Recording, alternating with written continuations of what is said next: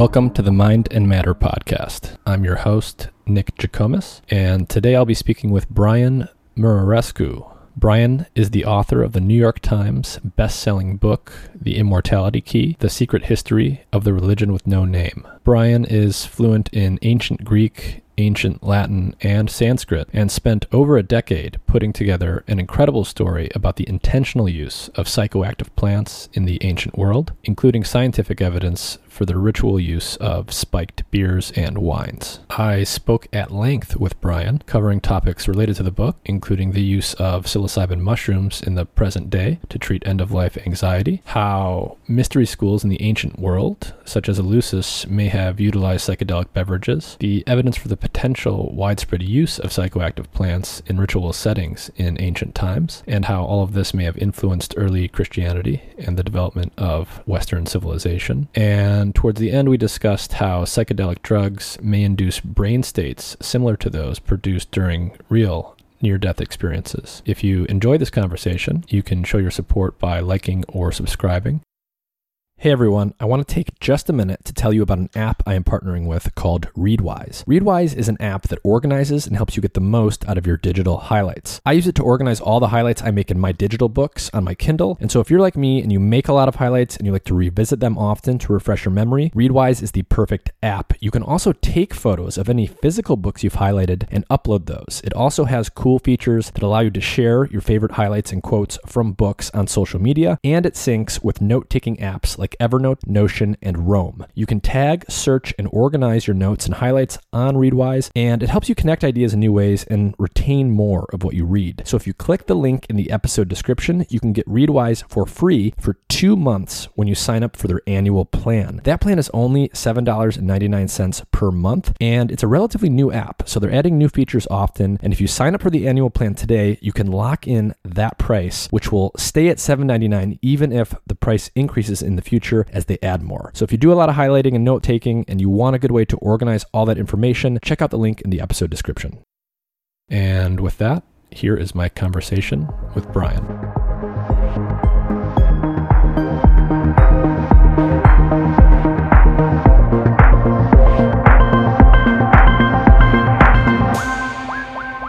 Well, thanks for joining me, Brian. I really appreciate you doing this, and congrats on the success of your book, The Immortality Key, so far. I know it's doing very well. Thank you. Good to be here, Nick. It's a great book. So I read it almost in one sitting. It's an area that I find fascinating at multiple levels, and I think it was a really unique book. A traditional academic could not have done this, just based on how many things were synthesized. But I thought we would start with the quote in ancient Greek at the very beginning of the book. And I would love if you could tell us what that quote is, what it means, and why is that the beginning? Sure. So let me start with the quote. It goes something like this. An Bethanis, prin Bethanis, dentha Bethanis, otan Bethanis. And it means if you die before you die, you won't die when you die. And you can find that on a plaque at the St. Paul's Monastery at Mount Athos in Greece, one of the holiest sites in Orthodoxy. And I think it harkens back to an ancient Greek philosophy about this concept of dying before dying, whether by psychedelics or not, in this infinite toolkit of the archaic techniques of ecstasy, plant medicine being just one among many. I think something you find again and again, including in ancient Greece, not just in other traditional societies, but at the roots of what became Western civilization, at the roots of us. There is this sense that to die in this lifetime or to achieve a sense of timelessness, immortality in the here and now is the real trick.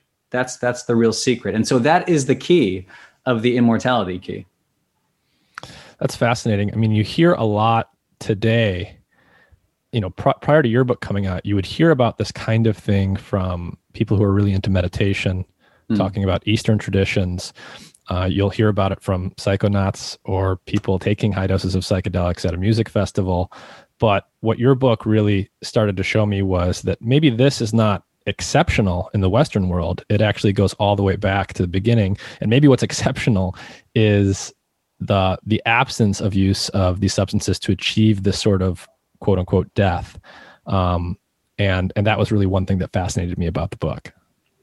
Me too. And the reason I started writing the book is because in 2007, I started reading some of the early results coming out of the Johns Hopkins experiments around psilocybin, the compounded magic mushrooms. And again, what you immediately see are people having godlike experiences or mystical experiences or mystico-mimetic experiences, without getting lost in the jargon, experiences that transform people in 6 hours, in short order, on one and only dose, sometimes not repeated. Like Dinah Baser, who I profile in the book, an atheist who claimed that she felt as if she was being bathed in God's love, which is extraordinary. So, when I started reading those kinds of results, what you see again and again is this confrontation with death.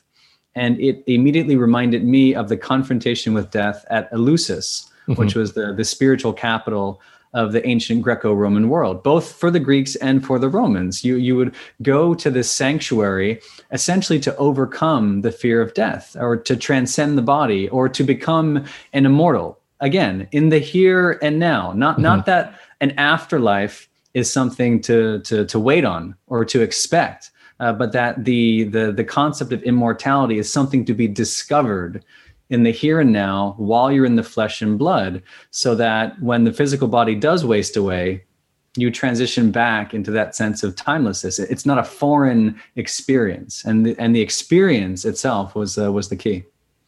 So Eleusis, what was Eleusis really, and what did we know? What had we known for a long time prior to your book, and how does that set up, like, why you actually set out this investigation? Good question. So what we know, I think it's fair to say that Eleusis was probably the most famous and certainly the longest lasting mystery tradition of the ancient world. And my fast and dirty definition of a mystery tradition is a secret set of rites or ceremonies that somehow involve death and rebirth. Again, we're coming back to this death concept. Thanatology is my favorite phrase for that. The study of death and dying.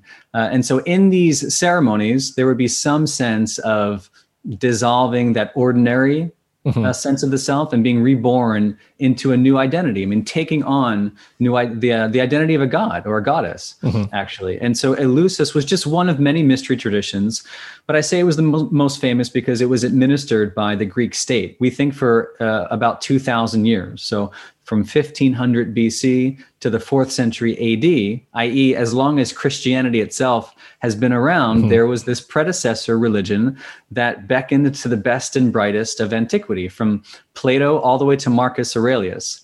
And what they all did was make this pilgrimage from Athens, 13 miles northwest, to the sanctuary at Eleusis. We don't really know the sequence of events, but we know that some kind of potion called the Kukion was involved, and that it was drunk by these initiates once in their life, and only once in their life did they then have access to the secret of secrets, to the mystery of mysteries, which was the confrontation with death and the discovery of their immortality. It was said that there was this vision there, and whatever happened, by whatever means, it was this vision, this beatific vision, that convinced these folks that they would live forever, or that they would never die. And it disappears in the 4th century AD to be replaced by Christianity. So it's happening from around the time of Plato all the way through the time of Marcus Aurelius. Were they participating in it? Was this something for the nobility? Was this something that a small sect of people participated in? How common was it? I get asked that question a lot. I think I'm confident saying at some point over those many centuries, there would have been millions of initiates.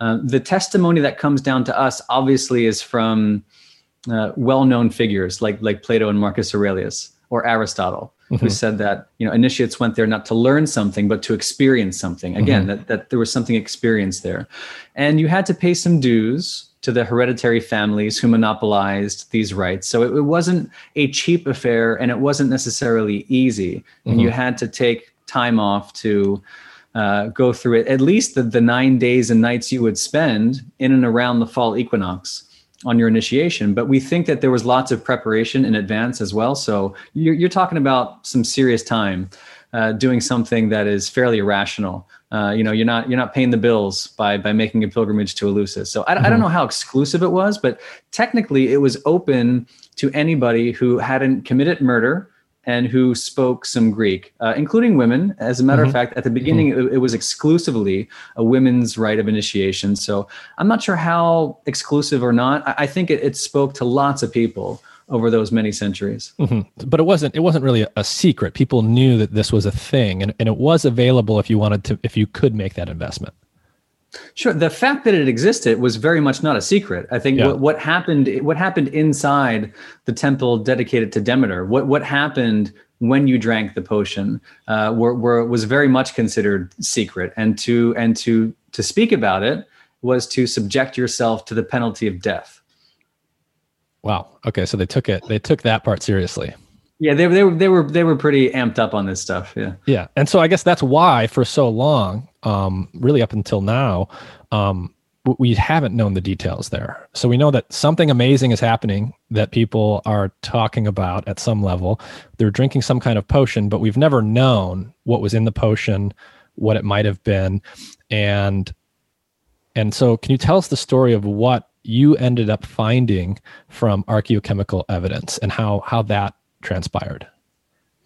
Right. So we don't know much. We had all these hints and clues. We know there's some kind of vision involved, and by the way, none of this is unique to me at all. I kind of follow in the scholarship of Wasson, Hoffman, and Ruck, who released this book, The Road to Eleusis, in 1978. And that's Gordon Wasson, the J.P. Morgan banker turned ethnomycologist, actually the guy who rediscovers psilocybin-containing mushrooms in 1955.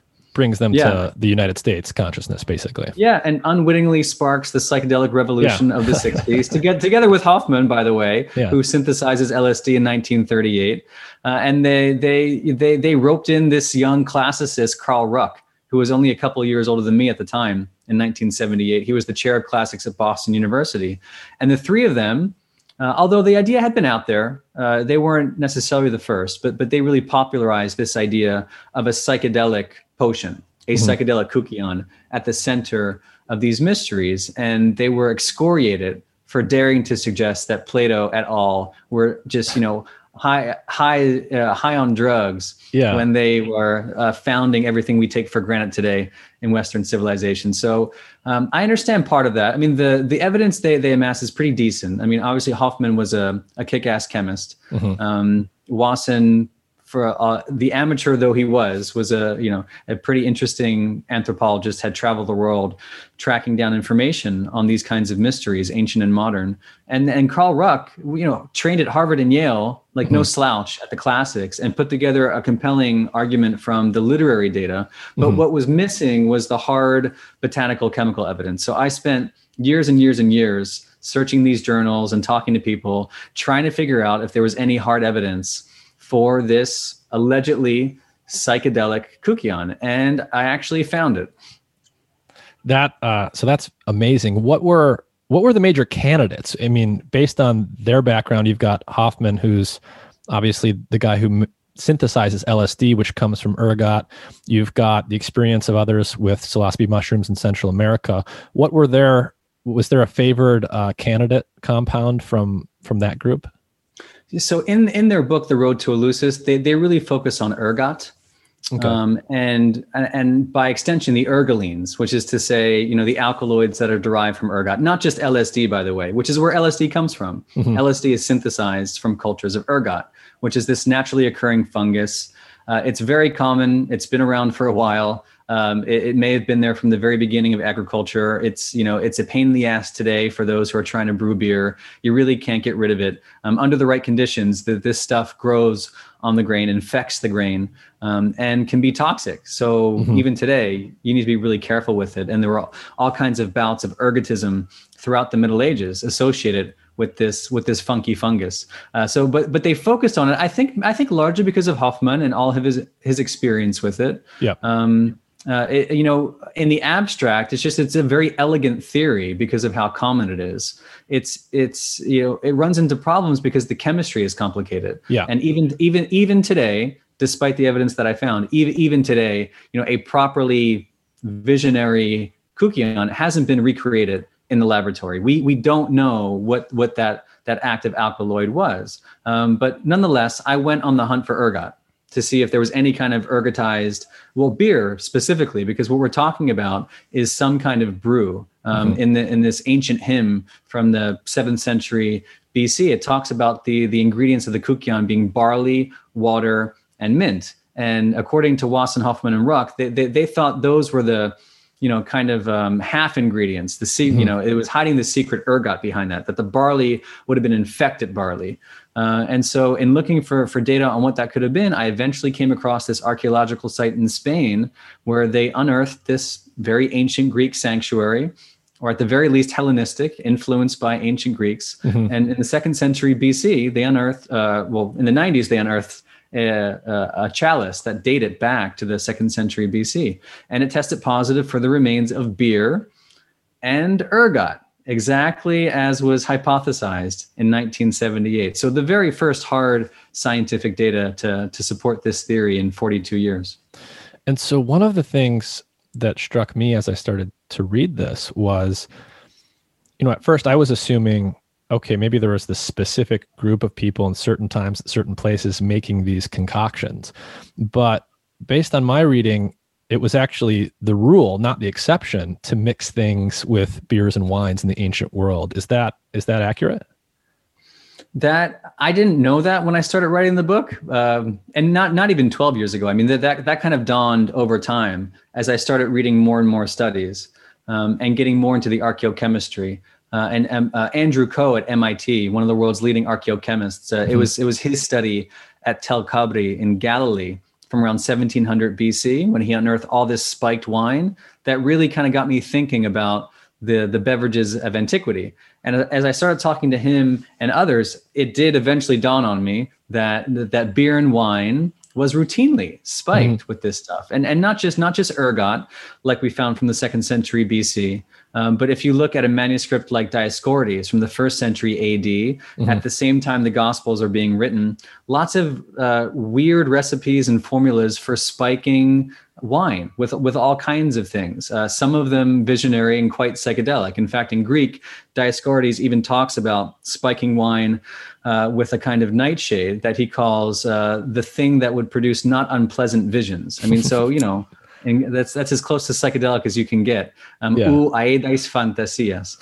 So we know the technology was out there. I mean, it's still an open question how prevalent. I mean, of course, there was table wine and table beer, but Pat McGovern at UPenn refers to these beverages as the universal palliatives, that even for medicine, you would spike your wine to take your medicine instead of going to the drugstore and popping a couple pills with a glass of water. I mean, their wine was just a really versatile product, right? From nutritional to medicinal to really religious use.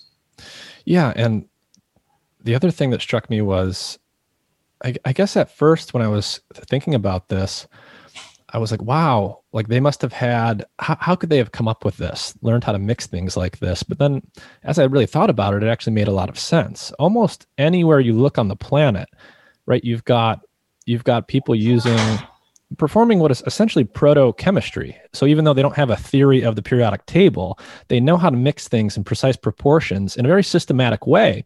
And whether it's ayahuasca in the Amazon or psilocybe mushrooms and peyote in Central and North America or Amanita muscaria in Eurasia, everywhere you look in ancient times, people had quite significant botanical knowledge, and they certainly had the time, right? They weren't distracted by, having a cell phone in their pocket or all of these things.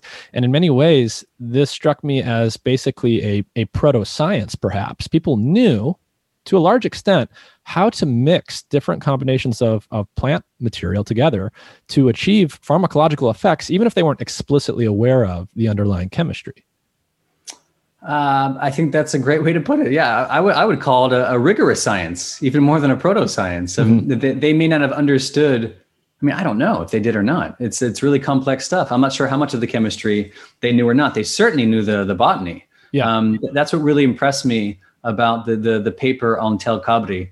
that Andrew Ko released in 2014. There's this great line about how spiking wine with this many ingredients, and I won't list them off, but it's all kinds of things that you wouldn't ordinarily think would spike wine. Everything from honey and storax to terebinth and cypress, and all kinds of plants and species. But to spike wine with that many things, they say in the paper, is obviously emblematic of a very sophisticated understanding of the botanical landscape and the desire to really balance out what they say preservation, palatability, and also psychoactivity. Yep.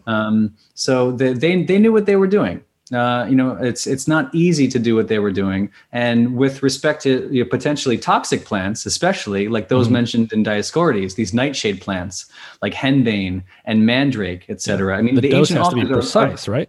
Yeah, they're very clear. The ancient authors are very clear that to overdose or to get this wrong, like mandrake, for example, that if you get your measurements wrong, it's fatal. It is a fatal potion. So they clearly knew what they were doing.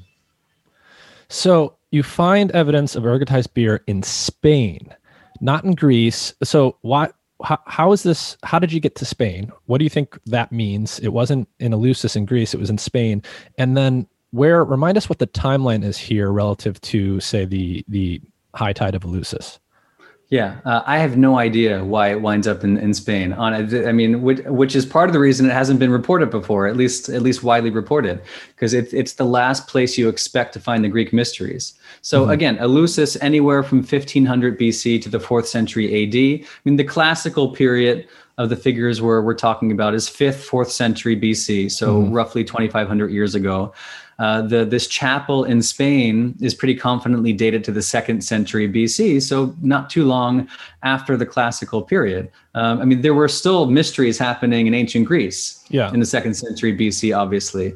We know that Cicero in the 1st century BC, the Roman order, is initiated, and he calls Eleusis the most exceptional and divine thing that Athens ever produced. And so in between Plato and Cicero is this place in Spain, which, you don't expect it to be there. I was just doing random Googling, to be quite honest. I was Googling ergot in different languages because there's lots of words in German for it. And I figured, if there's all this lore in Germany, maybe elsewhere, the word in Spanish is cornezuelo de centeno. And I was looking for anything that contained that phrase. And that's how I came across this archaeological site in Catalonia in northeast Spain. One thing led to another. I'm reading these papers that I haven't seen before, and I call the archaeologist Requeta Pons and the archaeobotanist who worked on this baby chalice, Jordi Treserras, and I just bother the hell out of them for a couple years, and I ruin their lives. But they, we strike up this great relationship, and I'm just trying to diligence everything there, and all the pieces add up. Every time I ask a question, there's an answer, and all the pieces line up for whatever the hell was happening there 2,200 years ago. It was some kind of reflection of the classical mysteries. All the elements are there, Demeter and Persephone and Hecate, all these characters, even Dionysus, they found a vase with something like the Dionysian elements on it, a very Greek vase and a very Greek pillar inside the sanctuary. I mean, it all lines up. Yeah, I definitely want you to talk about Dionysus, but first, well, you talked about bothering these people, and that's actually a great technique. I bother people to figure stuff out all the time. But, I and met most people in the world who've now read your book, which it's a New York Times bestseller at this point, right?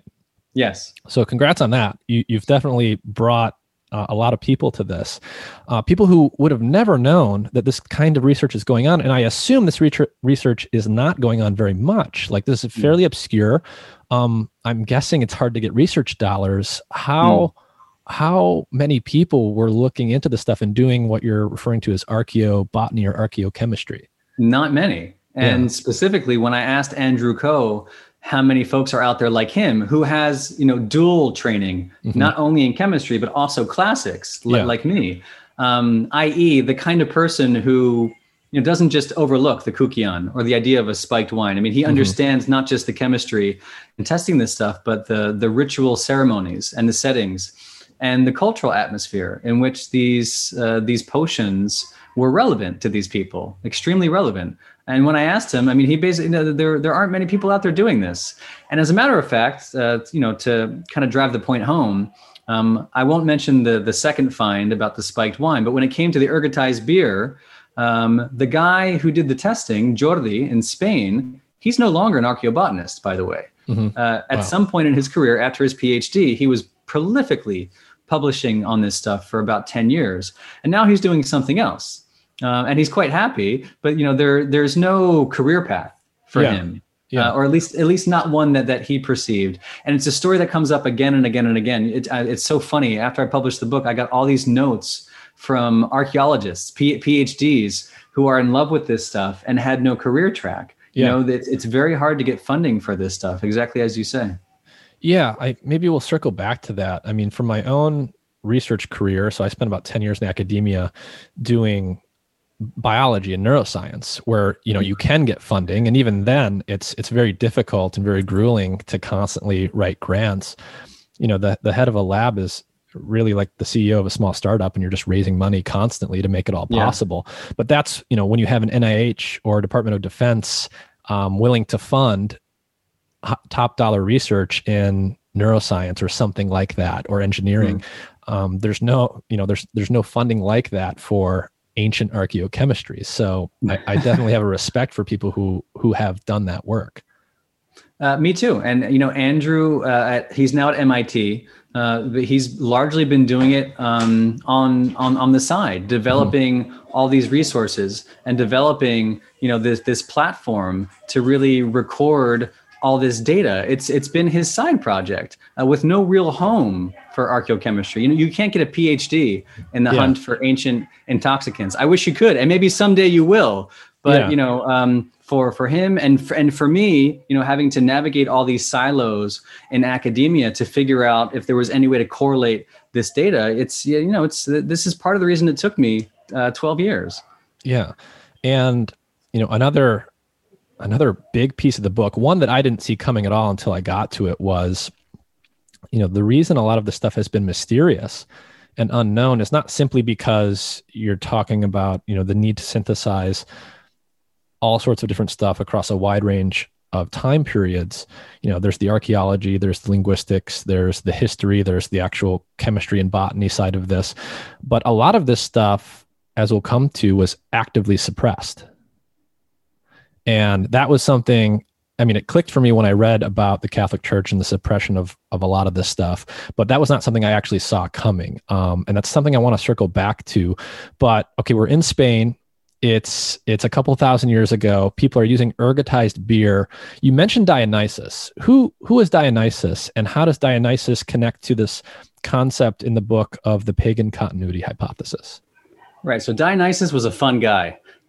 He was as fun as Jesus was a couple thousand years ago. So he's the god of ecstasy and theater and obviously wine, but also mystical rapture. He was a god of the mysteries, his own mysteries, right? Separate from Eleusis. And at some point, he kind of wends his way into the temple at Eleusis as the holy child of Persephone, the goddess of the underworld. But he very much had his own mysteries as well. Again, largely followed by women, the Maenads, who would go into ecstasy on behalf of their god. This concept of enthusiasm, being filled with the spirit of the god by any means possible. Biting on some kind of psychoactive ivy, drinking the white wine, sucking down, some kind of psychotropic goat blood, all kinds of fun stuff we see in the literature. But again, the one common motif is this wine. There was a wine god in ancient Greece for centuries. Obviously, he follows on the other wine gods in Egypt and the Near East that I talk about, Osiris and El, and you can follow this trajectory right into Jesus. And this is the pagan continuity hypothesis. Not that Jesus is some kind of amalgamation of all these Near Eastern fertility gods and gods of wine, but if you specifically focus on the connection between Dionysus and Jesus, it's just one thing after another. The sons of God, born of the Virgin, who introduce the vine into their mysteries, who die and are resurrected. It's just this laundry list of motifs that pops up. And that's particularly meaningful to me because of the Greek connection. Mm-hmm. You can draw parallels to many other gods, and other folks have done that. 100 years ago they were doing that. But the Dionysus connection is really interesting. And so I follow a lot of scholarship by this guy Dennis MacDonald, who wrote this great book a couple years ago, The Dionysian Gospel, and it's he who lists out all these really interesting parallels. It's fascinating.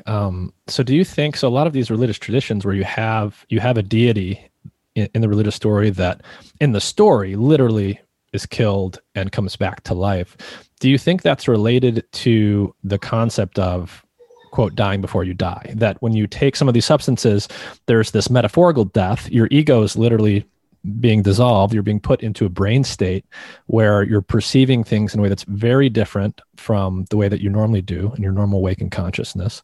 It gives you the opportunity to, quote unquote, rebirth yourself and reinvent yourself, presumably for the better.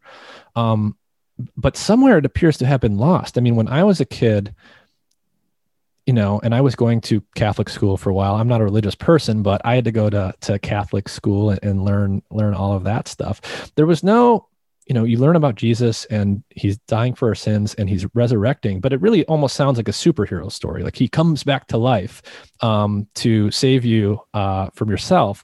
But there was no concept of rebirth of the individual. That somehow there was no concept in my education early on that story was supposed to be an allegory for your own death and rebirth. Right. So it seems like somewhere along the way, at least in the West, that was sort of lost. I suppose so, or we're not reading Joseph Campbell enough, or it took Joe Campbell to come along and write The Hero with 1,000 Faces, and to remind us that the story of Jesus is the story of us, and the story of Dionysus is the story of us, and that the power of myth, right, is about examining these stories and these rituals, right. Two sides of the same mythic coin, not just the story, but the ritual behind it, the drinking of the blood. To remind us that this is about us, and this is about our death and resurrection, that we shall die to our animal nature and be born as a spiritual being, that we are spiritual beings having this human experience. I do think that the early Christians thought allegorically about this stuff, because we know the Greeks did, for example. We know that, and we'll talk about Plotinus later, but we know the Greeks had a very sophisticated understanding of these stories. As a matter of fact, there was this Neoplatonic movement in the early days of Christianity, or at least into the 3rd century AD, where they were reading Greek literature already as allegory. They were reading the adventures of Odysseus as a story of spiritual salvation. It's not this stupid story about a guy, who's wandering around the Aegean for a decade because he can't find his way home. This is our, our nostos, our homecoming. Yeah. This is our confrontation with not just death, but the mystery of being that is at the very center of our being. Agreed. It wasn't until I read Joseph Campbell that I started rethinking my 13 years of Catholic school. And then reading about how the Gnostics had the same idea, that Jesus wasn't this external figure, but a guide on the path towards salvation, that to become one with Jesus is the whole point. It's there in the Gospels. You don't need to read all this esoteric stuff. It's right there in the Gospels, in the Gospel of John, about drinking his blood to become him. But, we forget what that all means. Yeah, you bring up the Gospel of John as sort of a special book in this context of the Bible, and you talk about the Gnostics. Who were the Gnostics? What is that? So from gnoa, from the Greek meaning to know, the Gnostics, I always quote, the best definition is from Elaine Pagels at Princeton, who was writing about this movement in the late 70s. There's this whole corpus of extra biblical books that were never included into the New Testament, at least the canonical New Testament that came down to us. There are these other books called the Nag Hammadi corpus that's dug up in Egypt by accident in the 1940s. And here is this whole new version of Jesus. And these other books, and these new Gospels, by the way, the Gospel of Thomas, for example, the Gospel of Judas. And they tell a little bit of a different story about this Jesus. So some of it's the same and some of it's quite different. Like in the Gospel of Thomas. Again, Jesus is presented as not someone to be worshipped or this external, paternal figure, but someone to be communed with, a friend on the path to salvation. And so the Gnostics were this heretical group of Christians, I'd say largely like in the 2nd and 3rd centuries AD. In the same way that the pagan mysteries disappear, the Gnostic mysteries also disappear in the 4th century AD as the church is getting more powerful and more bureaucratic, and the Catholic Church doing its, which was the only church, the church in Rome, developing what became mainstream Christianity in the wake of Constantine in the early 4th century. And so they're there for a while and then they disappear, but they stand for the proposition that there was never one agreement on who Jesus was, what the Eucharist should be, spiked or not, and what it meant to achieve salvation in this lifetime. So one thing we haven't talked about yet, maybe before we continue, is your background. So you're obviously very linguistically gifted. What was your education like, and how did that set you up to be in a pretty unique position to put together a story like this? Okay, so by complete accident, I wind up at a Jesuit prep school when I'm 14. I couldn't afford to go there, but I got this scholarship from the Jesuits, where Latin was mandatory, I think, for 3 years or maybe the whole time. And then Greek was an elective. I wound up taking both. And by the end of it, had something close to like, a college education in classics, and went on to Brown to continue Latin and Greek, and picked up Sanskrit and Arabic and, some Romance languages in the meantime. But from the very beginning, I was just, languages came to me. I suck at math. So I can't even do my taxes, but languages always came easy. And, you read enough Greek and you will eventually ask yourself the question I asked myself, and it wasn't even at first. At some point you're reading Homer or Plato, and then you're reading the New Testament and you realize this is the same language. Why do classicists not study the New Testament? And why do seminarians not study Homer? Not to say that they don't, but if they do, it's not really done in this multidisciplinary way. Your theology department is separate from classics, by the way, at every university I can think of. But I wondered what if you combine them, and what if you started reading the Gospels with that ancient Greek lens, and thinking about wine, for example, and the Eucharist the way that a Greek would have thought about it in the 1st or 2nd century AD. And all these obvious questions start to bubble up, like, what kind of wine was it? It's a stupidly simple question. And the most obvious question, all this wine being served every Sunday on every continent for hundreds of millions of Christian faithful. Why don't we stop and ask, what kind of wine was that? And the minute you start looking into that world, that very Hellenic world, you'll see all the things that we're talking about. Yeah, it was amazing how simple a lot of the stuff seemed, at least in retrospect, as I was reading the book. Because, again, growing up, you go to mass on Sunday and you drink the wine, the quote unquote blood, and you eat the tasteless wafer. And you really make it clear that, when you look at the evidence and we look at the way that people were talking about this type of stuff the whole time, it wasn't all just a metaphor. It wasn't all just a placebo. There were quote unquote real Eucharists that had active ingredients in them. So I just thought that was a really interesting twist on stuff I had already been exposed to in the past, and it seemed so obvious once I got, halfway through the book.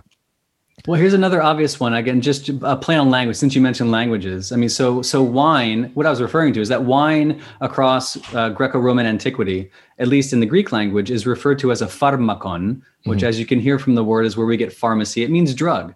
One of their words for wine, the common word was oinos, but one of their words for wine, from Homer all the way to the fall of the Roman Empire, is pharmakon, is a drug. That was their word for, because it was so routinely mixed with medicine and all these other magical substances, that to call it a pharmakon was not crazy to them.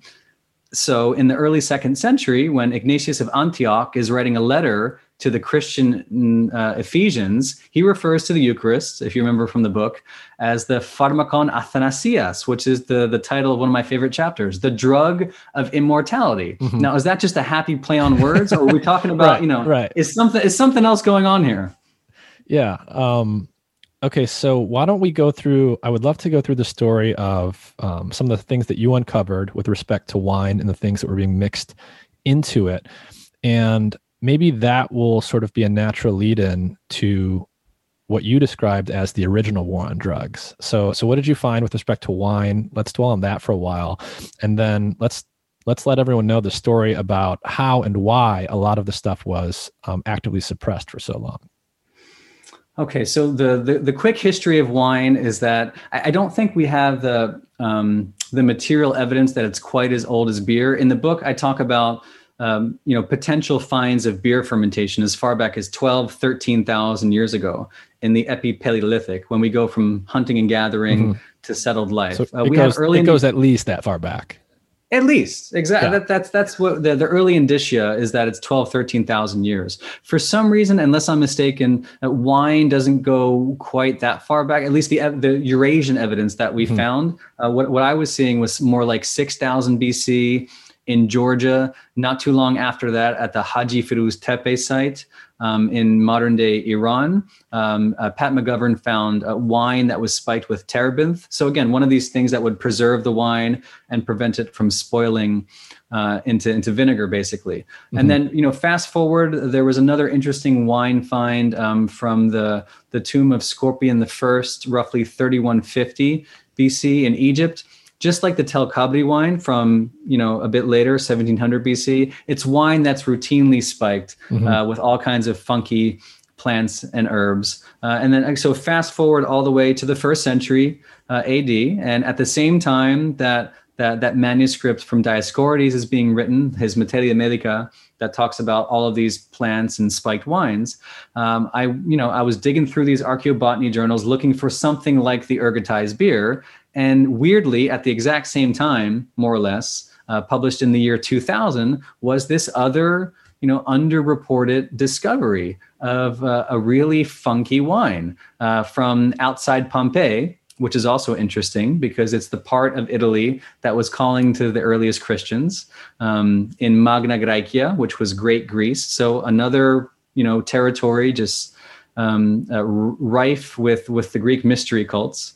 And what they found there in the late 90s was wine that seemingly had been spiked, because they found the seeds, seemingly spiked with opium, cannabis, henbane, and black nightshade. I mean, so, fairly psychoactive at the right doses, visionary material. And, what the hell is it doing there? It shouldn't be a surprise based on what I just said about the wine, being spiked in Egypt and Galilee, and before that in Iran. I mean, this was a hotbed of experimentation. It makes perfect sense to find a wine like that, but it's really the first, again, hard scientific data from classical antiquity that I've ever found for one of these really complex visionary wines. So as we go forward in time, there's a lot in the book around witches. So this is another area where I got re-educated. So my only notion of witchcraft and witches before reading this book was just, the standard stereotype of a witch. An old lady in the woods, mixes stuff together in a cauldron, flying brooms, Halloween, that. I never really looked at it the way that I now look at it, which is, these were people, in this case women, who had botanical knowledge that was extensive, and they knew how to mix things together. I didn't know that they were mixing literal potions in the ways that you get into. They were making topicals. They were making, a variety of products, for lack of a better term, where they were consciously brewed and constructed to have, in some cases, psychoactive effects. So can you maybe tell the story of witchcraft and what was going on at the time that the Catholic Church is really starting to rise and really persecute the people that were doing these types of things, and why they were doing that? Yeah, it's that nefarious combination of women and drugs that I call the constant thorn in the side of the Catholic Church. For a long time, the witches were relatively uncontroversial. I say in the book that the church certainly had its hands full with the Crusades and other endeavors in Europe, but then by about the 14th, 15th centuries, the witches are becoming a problem. and specifically in Italy. And during the Inquisition, it would eventually result in, even the most conservative estimates are something like 90,000 prosecutions and 45,000 executions. The figure is probably much higher than that. And I quote a figure that at some point, even one woman being targeted like that in any given community would have had this net effect to generally lay on the conscience of millions of people. I mean, the Inquisition had a big effect in the early modern period, and not least of which was because of women and their knowledge of these herbs. This is the classic witch, and this is where we get the idea of them riding on broomsticks. And so I owe a lot of what I write to these great historians, Carlo Ginzburg among them, and my friend Tom Hatsis writes about the witch's ointment, which, if you look into the botany of the witch's ointment, is another funky concoction. In fact, the Pope's personal physician, Andres Laguna, in 1554, he actually lists out the ingredients that he thought spiked the famous unguento, the witch's ointment. And he talks about the same kinds of things that I was seeing in that farmhouse, in that pharmacy in outside Pompeii, things like henbane and black nightshade. And he also mentions mandrake and hemlock. The idea that these went into this green ointment that allowed women the power of flight. And that, we think through some kind of lore that they would smear this onto the broomstick, wedge it between their legs, and thereby absorb these toxic alkaloids to give them the sensation of flight. It's really fantastic stuff. What do we know about the chemistry there? What kind of compounds are in plants like henbane, and what might they do? That's a great question. So these are, and I get this. I get this question a lot too, because they're not the classical psychedelics, right? I mean, you're thinking right, exactly. So they're not the. You want to think about like the ergolines, like LSD. You want to think about the tryptamines. Yep. So these are not classical serotonin stimulating psychedelics. That's right. These are, I think they're classified as deliriants. These are not fun experiences. These are largely tropane alkaloids, like atropine and scopolamine, which is sometimes referred to as the devil's breath. All this fun stuff. I mean, the nightshades. Yeah. I mean, again, you really need to know what you're doing when it comes to tropane alkaloids. So again, the fact that these are being mixed into a wine in the 1st century AD, or being mixed into some kind of unguent in the 15th or 16th centuries is really, it's really mind-boggling. They had to know. You can't do it haphazardly. Yeah. No, they can't. And even as a quick footnote, a couple weeks ago, there was this paper released about similar tropane alkaloids, which you can find in Datura, that were wedged into the walls of this cave, the Pinwheel Cave in California. Yeah, I read that. Only about 400 years ago that was dated, but it's the very first archaeochemical evidence for the presence of psychedelics and their association with rock and cave art. It's an old other controversial theory, like the theory about the classical antiquity. But again, we are now seeing the hard scientific evidence that people knew what they were doing with really, really dangerous material. Yeah. And when I read that, I was fascinated by that study on the Pinwheel Cave. And again, it was 400 years ago. So it's a completely different time period from the story we're focused on here. But anywhere you look in history, it seems people had an understanding of the psychoactive properties of many of the compounds that are in the local plant life, and they have deep enough knowledge to know that it's there and to apparently dose it properly so that you don't die. I mean, that I still can't explain. This notion that posology is the secret to pharmacology. That if you don't know your dose, that you have no business messing with plants. But they had no choice. Yeah. Right. I mean, across antiquity, there was no difference between cuisine and pharmacology. It's how they got their medicine. It's how they made their cosmetics. It's how they got their nutrition. It's how they worshiped their wine gods. I mean, they were much closer to nature than we are today. I go to the food market. They went to the garden and picked out their magical sources. Yeah, it made me think about a couple of things. So, you can look anywhere else. I think a good example is, in the Amazon, ayahuasca, which is, it's not just a drug, it's actually two drugs, and one of them only works in the presence of the other one orally. So the depth of knowledge required to figure that out, again, it had to have in my view, it had to have been through some sort of systematic experimentation on different combinations of local plant life to eventually figure out how to do that. And then, fast forward to today, and my industry, legal cannabis industry, in a weird way, it's almost like we're coming back to this way of doing things. We're trying to figure out how to extract the right proportion of compounds from cannabis and other plants to make elixirs, to make literal tinctures, to make topicals. And in many ways, we're just going back to what people were doing for thousands of years. Yeah, in many ways, we're just trying to catch up. Yeah, and it sounds silly and cliche, this notion of forgotten wisdom, but how the hell someone figured out how to combine Banisteriopsis caapi with Psychotria viridis to induce this experience that would be long-lasting and life-changing in ayahuasca, for example, is crazy to me. Or the fact that many, many, many variations, many admixtures of ayahuasca exist in the Amazon basin is even more amazing to me. So yeah, in many ways, we're just catching up.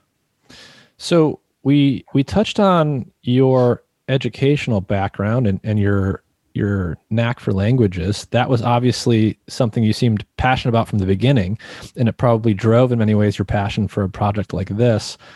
So the other thing is, well, I can say from my own experience and many, many people that you can point to, online or from my own life, the whole reason I really went into science in general and neuroscience in particular, and have continued to be fascinated by that area of study, was from my own experiences with psychedelics like psilocybin and like DMT. And, in reading this book, it's a very natural thought for the reader to have that maybe that was also a driving force for you. So have you experienced any psychedelics, and what role did that play in actually driving you here? So I'm 100% a psychedelic virgin. And, I approached the book consciously with that in mind. I'm still a virgin, and I probably will be for a while, because I if you want to read a book about a white guy who does psychedelics and finds God, there's a really wonderful bibliography out there. And so, not only to do something new, but something that could engage people for whom psychedelics is still a taboo subject. Yeah. And these conversations, I'm trying to curate with colleagues in academia. It was important for me just to see where the data is, and just being true to the data in the psychopharmacology and being true to the data in archaeobotany and archaeochemistry. I mean, that's enough for me. For now, it was enough to keep me interested. So I think maybe it's insincere that I put it off for so long, but it's something in my future. It's definitely coming. But I can just I can ride your experiences, Nick. You can just tell me all about it.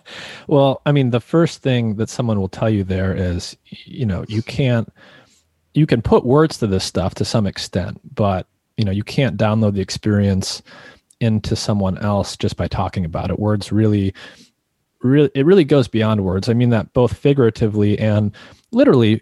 On a high dose of psychedelics, you are clearly in a different brain state. The patterns of activity in your brain are very different from the ones you observe in normal waking consciousness. And in many cases, your linguistic faculties literally break down. So in a very literal sense, a lot of the phenomenology that one experiences on something like DMT or a high dose of psilocybin is, it's unspeakable, literally. But nonetheless, everyone that has those experiences, I mean, pretty much without fail, is deeply moved by them in some way, and almost always for the better, even when they are difficult experiences. And speaking from my own experience, and then, tying it to something you just said, and that you really go into a lot in the book is, whether it's the Eleusinian mysteries or any of these other experiences that people were having, they were not haphazard experiences. They were curated experiences. People who had expertise in how to make these potions, people who had extensive experience in ingesting these things, were curating the experience for other individuals. And I think that appears to be where we're moving today. If you look at a lot of the research that's being done in psychedelics, there's a lot of work not just to study them and their mechanisms of action and the clinical trials that are going on, but combining them with psychotherapy in a very curated way where people are guided through an experience. And that seems to be a key component to all of these activities. Yeah, and I hope it stays that way. I mean, I don't think anyone expects you're going to get a prescription for psilocybin and go home, just walk out, and just walk out the door and go home and have a great Friday night. I think that it's important from a therapeutic perspective that it's not just the substance, right? Obviously, we all know about the famous set and setting, but I think that what you're seeing in the clinical trials is exactly that, is establishing the trust with the people who are there with you, going through what could be a harrowing experience for some people who haven't been properly screened or properly prepared. This is not for everybody. Part of the reason I haven't done it yet is just, this really isn't for everybody. And not everybody who takes psychedelics walks away a spiritual savant. Some of them walk away like Charles Manson. So it's how it's done, the intention with which it's done, that's obviously hugely important in these clinical trials and why they get such great outcomes, whether for depression, anxiety, or end of life distress. It's because of how it's done in this very methodological way. And I would hope that when this does become legal in the next 5 years or so, when the FDA has approved this stuff, that there are licensed centers out there, like we're probably going to see in Oregon in 2 years. I mean, that's clearly going to be a model for the rest of the country and will pretty easily rewrite the mental health care industry. Everything is going to change over the next few years. And as long as we maintain standards, I think it's a very powerful thing. What happens beyond that in the realm of religion and for society at large, I'm not quite sure yet. Yeah, there's this wonderful quote you have in the beginning. You just mentioned what will happen in the realm of religion and how that will interact with this whole psychedelic renaissance that's happening.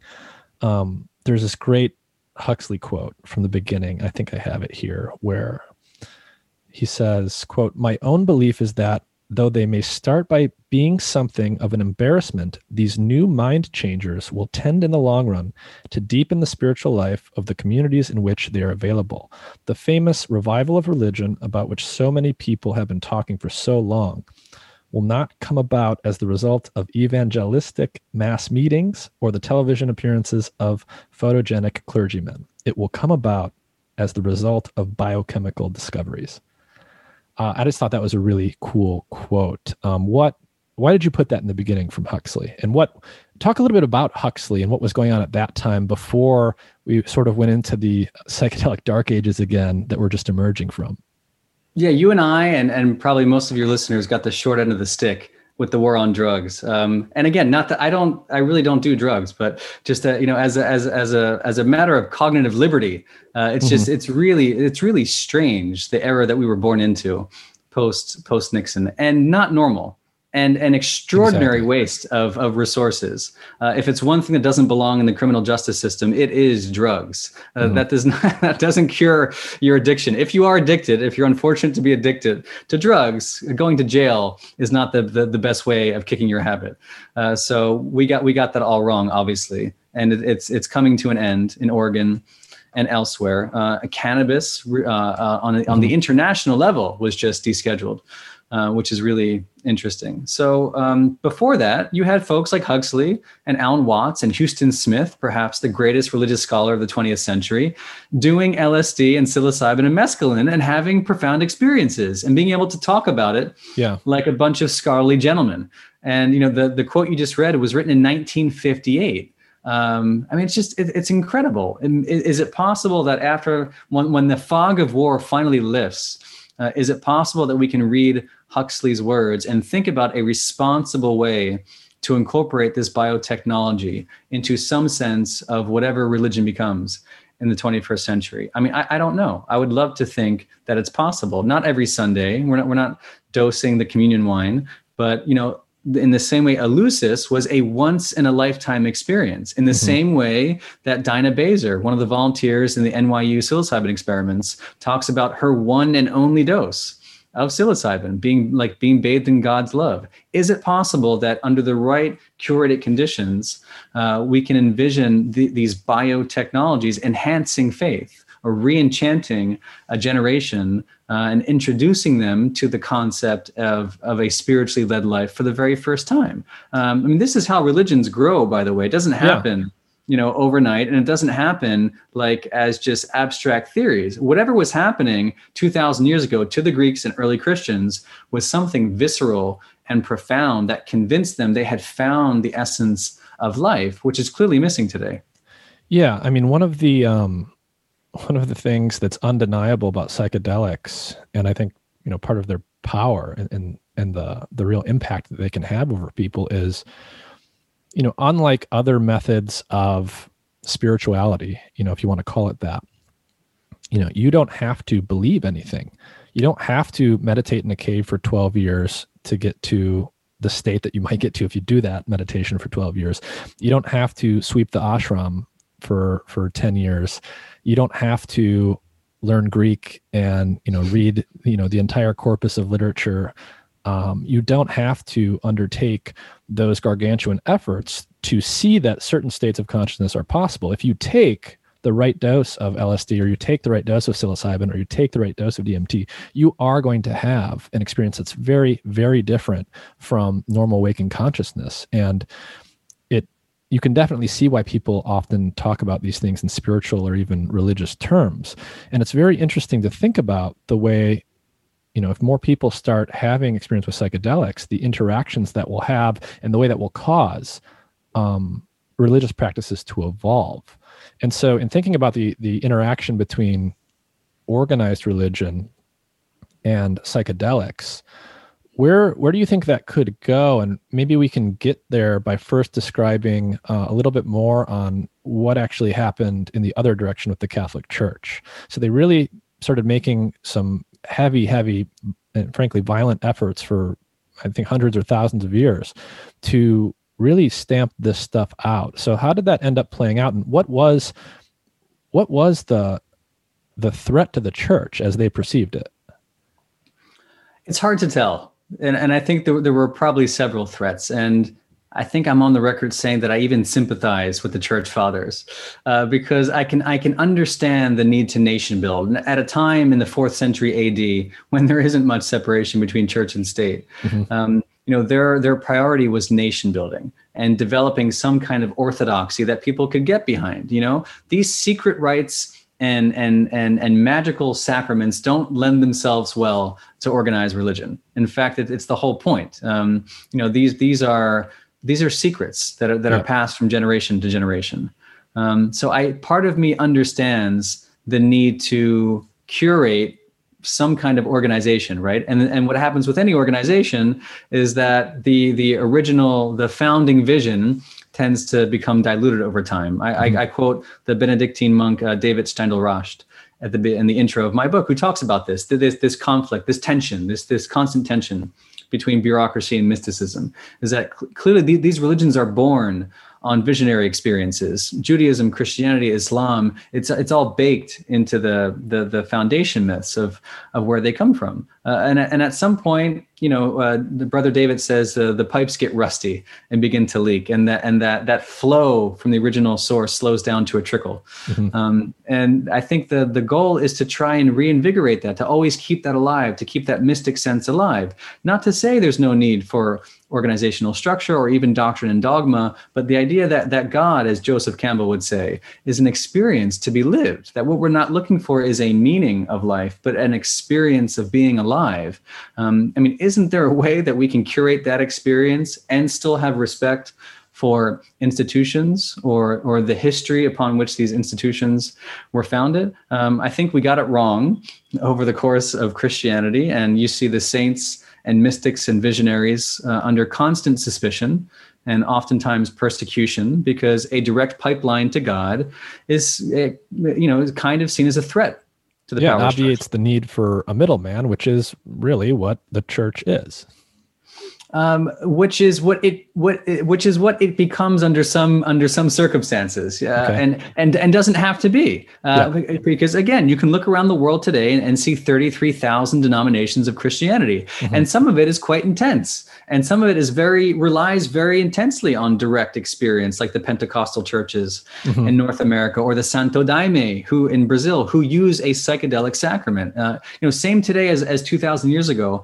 I don't think there was ever one definition over what this thing could be and how it perceived the threats to its survival. And I think that you see this religion with no name winding its way all over the history of Christianity and Western civilization. It's still here today, and it looks like it's reemerging in Oregon under a different guise, and it will continue evolving across this decade. So what, if you could have the right curated experience under the right conditions, what would that look like? What would the compound be, and how do you imagine that actually happening? Me and Nick would head into the forest. We would throw our cell phones into the river. No, well, I can. Yeah. Go ahead. I can. I mean, I don't. I'm not quite sure how it looks. And I'm often asked, like, if I'm trying to really like recreate the ancient sacrament, and part of me, of course, is I'm dying to know what that original kukian was. I'm dying to know, and I'm dying to know what that spiked wine from Pompeii looked and tasted and felt like. I mean, I'm dying to know, and I think that's important. But it's also important not to overlook the obvious, that we have these substances today, and the amount of rigorous work that's been done on psilocybin is enough to convince a skeptic like me that under the right conditions, it can be both safe and efficacious and lead to these profound transformative experiences. So my, subject to further analysis, my sacrament of choice at the moment would probably be psilocybin, both with a trained therapeutic guide and also with some kind of spiritual professional or religious professional. And I'm not sure that doesn't exist yet. There's no legal domain to do that I know of today. Maybe in Jamaica, not in the U.S. Certainly not in the U.S. And so, but it's coming soon. It's coming. So and I think we'll actually be there faster than even I would have thought a year ago. I think we really are making progress on that front, and psilocybin it is fascinating. I mean, both scientifically, when you look at what we're learning about it and the brain states it induces, and how that correlates with the phenomenology, but also in my own experience, my first psilocybin experience when I was like 17, like absolutely changed me forever. That was truly like a step change for me. I ended up on my own, which I do not recommend for most people's first time, although I think that was a key ingredient for mine. I ended up, at the time I was, a skinny kid who took probably more than I thought I was taking. And with mushrooms, part of the reason why legalization, or at least decriminalization, is so important is controlling purity and dosage. So I took quite a large dose, ended up by myself in my own bed at home as the sun was setting. And long story short, I had a very profound experience. I had an ego dissolution experience. I had never had that experience before, and I had no conceptual framework at that age that something like that was possible. But looking back, you could immediately see how that type of experience for anyone in ancient times or present is just going to immediately change your perspective on life and the types of experiences that are possible, and the value of just being able to experience it all. I think one of the things I did want to mention to you is, in many ways, I'm like the inverse of you. So we're both interested in a lot of this stuff. My training is very different from your training. I come from a hard science background, and I don't come with a lot of linguistic gifts and the education that you had. And I am not a psychedelic virgin. I'm the exact opposite of that. One thing that I think is fascinating is, my trajectory there was early on, I experienced psilocybin. I experienced salvia divinorum. I experienced then LSD, each of these things multiple times. I experienced NN-DMT later on, but many times. And then one time I experienced 5-MeO-DMT in a very controlled and curated setting with a very controlled dose that was very pure. And, I can talk all day long about my other experiences, but that 5-MeO experience stands out to me as probably the most profound one of all. And immediately coming out of that, so Wow. I took 2 inhalations, so 2 doses back to back. So you did the 1 dose, and then you had the option of doing the second one. And I and everyone else who did it took that option. So I'll put it that way. My eyes were closed on the first one, and I was told at the beginning by the person administering it that it was talked about in more of an Eastern framework, more of a Buddhist framework. So we were told point blank in a very confident language, this is going to put you in a state of samadhi consciousness. You're not going to have any percepts at all. You're going to reach a state that, yogis get after 20 years of meditation, et cetera, et cetera. And I was also told that I would reactivate, so that in the days following it, I would relive the experience to some extent, probably at night. And going into that, I was sitting there as a neuroscientist and as someone who had tried everything else. And I said, that sounds like bullshit. There's no acid flashbacks. That doesn't happen. I appreciated, but didn't maybe appreciate as much as I would the way it was described in Eastern terms.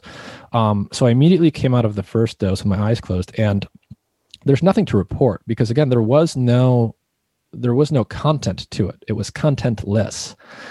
It was just void. But as you come out of it back to normal consciousness, you have this very, very deep and visceral sensation of bliss.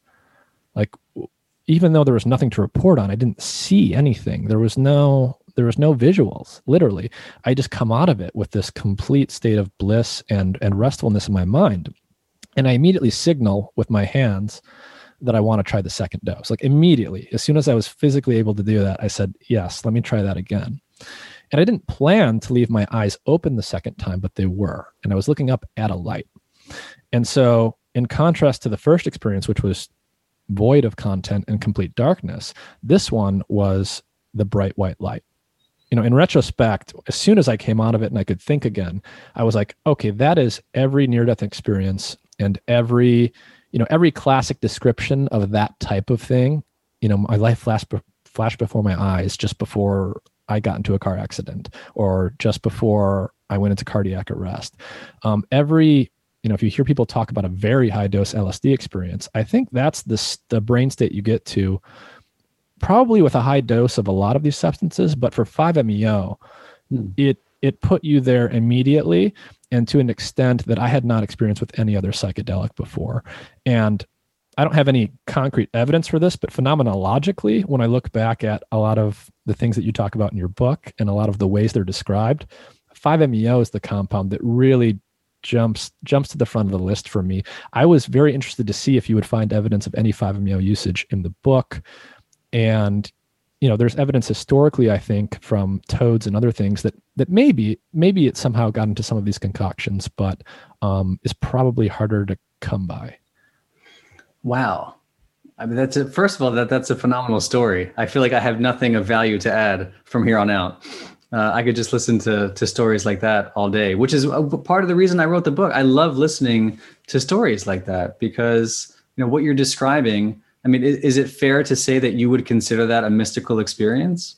Yeah. I mean, again, I'm not a religious person, and there's no need to bundle these experiences together with, overt religiosity, if that's not your cup of tea. But yes, I would. So as a non-religious person, I think anyone that would describe themselves as religious or spiritual would certainly interpret this type of experience in that way. And even if you're not, like me, I think it's fair to call it a mystical or spiritual experience because it fundamentally alters your state of consciousness. You have your ego does die, quote unquote. It obviously comes back. It's reborn, as they say, but it puts you into a state that makes you appreciate the ability to just be aware at all much more. And don't get me wrong, as I was coming out of the 5-MeO experience, I did have, absolutely crazy and beautiful, colorful forms. I immediately, as I was coming out of it as well, thought about people like Plato and the theory of forms. And I had the notion in my mind, like, oh, like maybe, my mind went there. I was like, maybe some of those early thinkers describing things like that had something akin to this. This is, of course, before I read your book, so it kind of made me dwell on that even more. But yes, I would call it a mystical experience. Even Roland Griffiths at Johns Hopkins, he's as straight-laced and rigorous a scientist as you're going to find. He talks about the mystical type experience, and he talks about it purely in academic and frankly quantifiable terms as you can. So again, these experiences are powerful. You can describe them as mystical, but I want to make it also clear that doesn't necessarily need to come bundled with, metaphysical claims that are beyond what science can describe. So then I only have one follow-up question, which is because now I'm fascinated, given your background. I agree. We get lost in the jargon. So do you have different, with all these experiences, maybe perhaps, climaxing in 5-MeO-DMT, do you think differently about life and death? Do you have, maybe it's too personal, do you have an intuition about what, if anything, happens when your physical body dies that is informed by these experiences? Yes. I think the short answer is yes. The way that I think about that as a scientist, as a neuroscientist in particular, is, so let's describe a little bit of what we know about the brain states that one can measure when people take something like psilocybin or a classical psychedelic. Then I'll back into the phenomenology that I described and what I think might happen under a quote unquote natural death. And when I say natural death, I mean you're old, you're lying in bed, you're not getting hit. You're not getting hit by a truck. You are slowly shutting down due to your body being decrepit. So what do we know about the brain states of psychedelics? Well, basically, and this was surprising to a lot of people when it started to be observed, you might naturally think, oh, with all the pyrotechnics and hallucinations that you get, there must be all kinds of extra activity happening in the brain. And to some extent, there might be. But a lot of what you observe from EEG recordings and fMRI data, at least in the cortex, the outer wrinkles of the brain, is that things often get quieter. So the brain is literally becoming quieter. There's less chatter, it seems, in the cerebral cortex. And when you start to think about it from, maybe an Eastern perspective, a meditation master, and when you start to actually look at the data on meditation and neuroscience, the brain states that you see from people in a deep state of meditation are, at least on a high level, not unlike the brain states you observe when people are given fairly large doses of psilocybin. So your brain is getting quieter in many ways. And then, when you think about how people talk about these things, the doors of perception being cleansed, the samadhi states of consciousness that are devoid of differentiated perceptions that you hear about in an Eastern religion, et cetera, it starts to make a hell of a lot of sense. Your brain is literally getting quieter. That includes especially the regions of the brain that we know are important for your conception of self, your ego, your ability to introspect. So phenomenologically, people experience these states of ego death, and that sounds a little airy-fairy until you experience it yourself. But neurologically, we see exactly, we see a pretty good correspondence to the brain states that jives with that. So going back to my 5-MeO description, phenomenologically, it was very much, I've never had a near-death experience, but as soon as I had that experience, I was like, okay, this seems to be exactly what that is. Like, I see the light, everything is blissful. I have this sort of pure, undifferentiated perception, and I come out of it with this very profound and powerful appreciation for being alive at all. So what do I think is going on there? Well, I think these compounds are literally quieting down your brain. They're obviously quieting down parts of your brain that do complex things like linguistic thought, perception, et cetera, et cetera. They're clearly not shutting down the rest of your brain, which is good because you survive these experiences. So your brainstem circuitry that's responsible for keeping your heart beating and your lungs filled with air is still going. And that makes a lot of sense because, the more complex cognitive functions of the brain are more expensive, right? That's why they're relatively unique to humans. And And that's why those things probably shut down first. So if you start to think about a natural death experience, think by analogy to walking outside in the wintertime with no coat and no gloves. Your fingertips are going to get cold and your toes are going to get cold and numb way before other parts of your body because, we've evolved to have these built-in robustness mechanisms, meaning that your body knows keep the heat on your vital organs and shut heat off from the other areas first. Because if you lose a couple of fingers, that's unfortunate, but you'll survive. But if your heart stops beating or your lung stops breathing or your brain shuts off, then the whole body is over. So there's an order of operations. The things that are absolutely essential are maintained and shut off last. So when you think about a natural death, an old person on their deathbed, and you think about, everything's sort of slowly shutting down, your kidneys are going to shut off before your heart, right? Mm-hmm. And in your brain, there must also, I would expect, be an order of operations. The very metabolically expensive and sophisticated neural networks in your cortex that allow you to speak and do calculus and logically reason are going to shut off before the circuits that are responsible for low-level perception and breathing and vital functions. Mm-hmm. And so I think in a near-death experience or an actual death experience, as those higher order brain areas shut off, but the other ones are still online, you have this quieter brain. You have a lack of normal perception of the ego and subject-object distinctions and so forth, but you still have a certain level of quote-unquote pure conscious awareness. And I think psychedelics and meditation practices and things like this simply put you in a state that is not unlike that.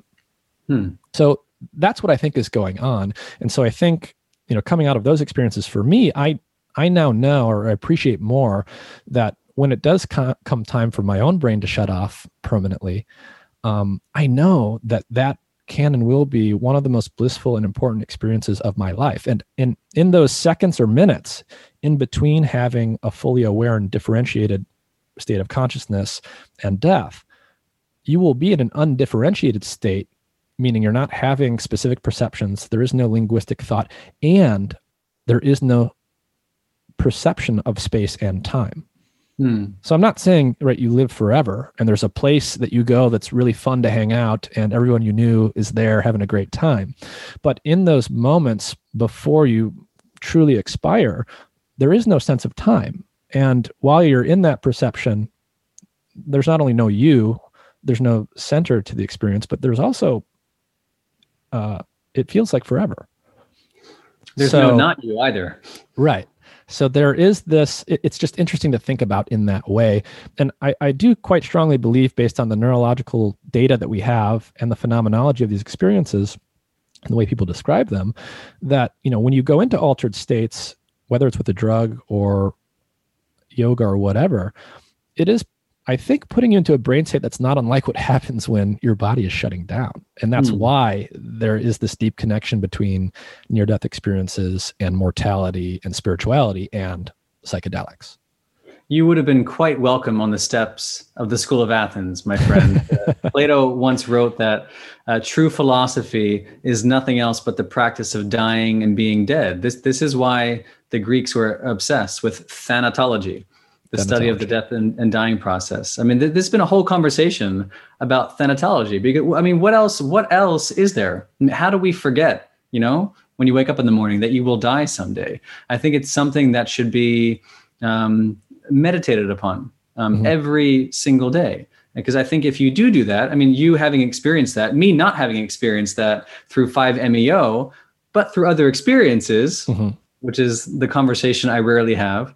But clearly I've had my own near-death experiences, which is why I'm really attracted to psychedelics and how they imitate that and how they imitate perhaps the natural dying process. To focus on that, to study that, and to make that the epicenter of your scholarship, to me, is true ancient philosophy. Because I think what it does is it connects you back to the real world. Without having to preoccupy ourselves with the fear of death or being so, scared of it in such a way that we have all these unconscious, anxieties that that arise and all these ways that we distract ourselves in life to ever, to prevent ourselves from thinking about our mortality. I think to have a healthy relationship with death puts you in the here and now. And in my case, lets me love my family more, lets me try to be as present as I can and enjoy the little things. This is what Cicero said about Lucis, that to live with joy and to die with a better hope. It's both. So it's also it's not only having no fear around death, it's also living with joy and living fully present and appreciating this fleeting moment in timelessness that we seem to be inhabiting. So, what, if you're comfortable talking about it, what kind of experience were you referring to? So, without getting into details, when I was 5, I had a near-death experience. My older brother knocked me in the forehead accidentally with a golf club, and had one of those interesting near-death moments. Moments that I found somewhat replicated in intense periods of meditation when I was a teenager and in my early 20s. I mean, things I wasn't necessarily looking for, things I didn't know how to interpret at the time, but not unlike all the chatter just kind of quieting down. It doesn't happen very often, but when it does, it's the kind of thing that you never forget, right? Right. And so, without having done psychedelics, when I read the literature, when I listen to you, and the hundreds of other stories I've heard over the past decade, it becomes clearer and clearer to me that we're all talking about this same toolkit of archaic techniques. And again, if that can help us both live with joy and die with better hope, I mean, what else is there worth studying in life? I completely agree. And I know that we only have a couple minutes left. So, let's say that, some wealthy individual or some government agency or potentially the Vatican says, you know what, we really, there's more to be discovered here. And one thing I loved about your book is you uncovered a lot, but there's still clearly a lot to be discovered. So if you had the resources and you had the team that you would, the all-star team of archaeologists and classicists and so forth, where would you be looking and what would you be looking for to continue this?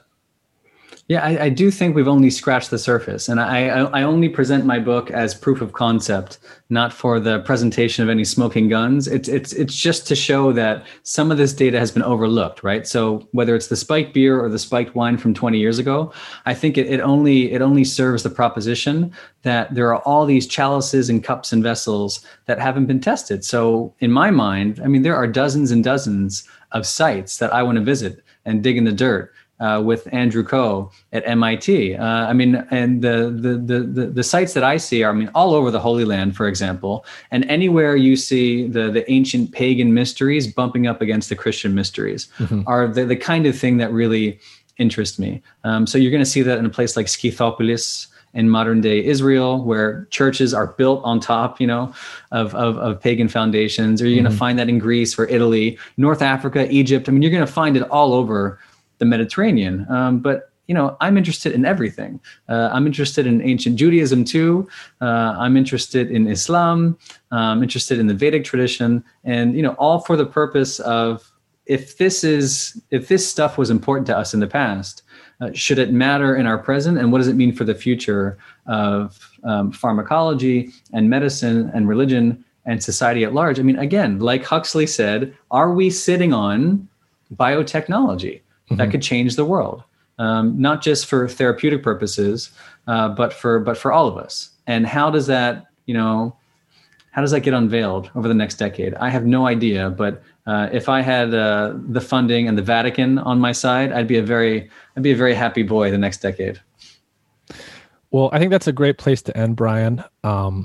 Thank you for writing this book. I know you worked on it for something like 12 years. I think it was truly a heroic effort.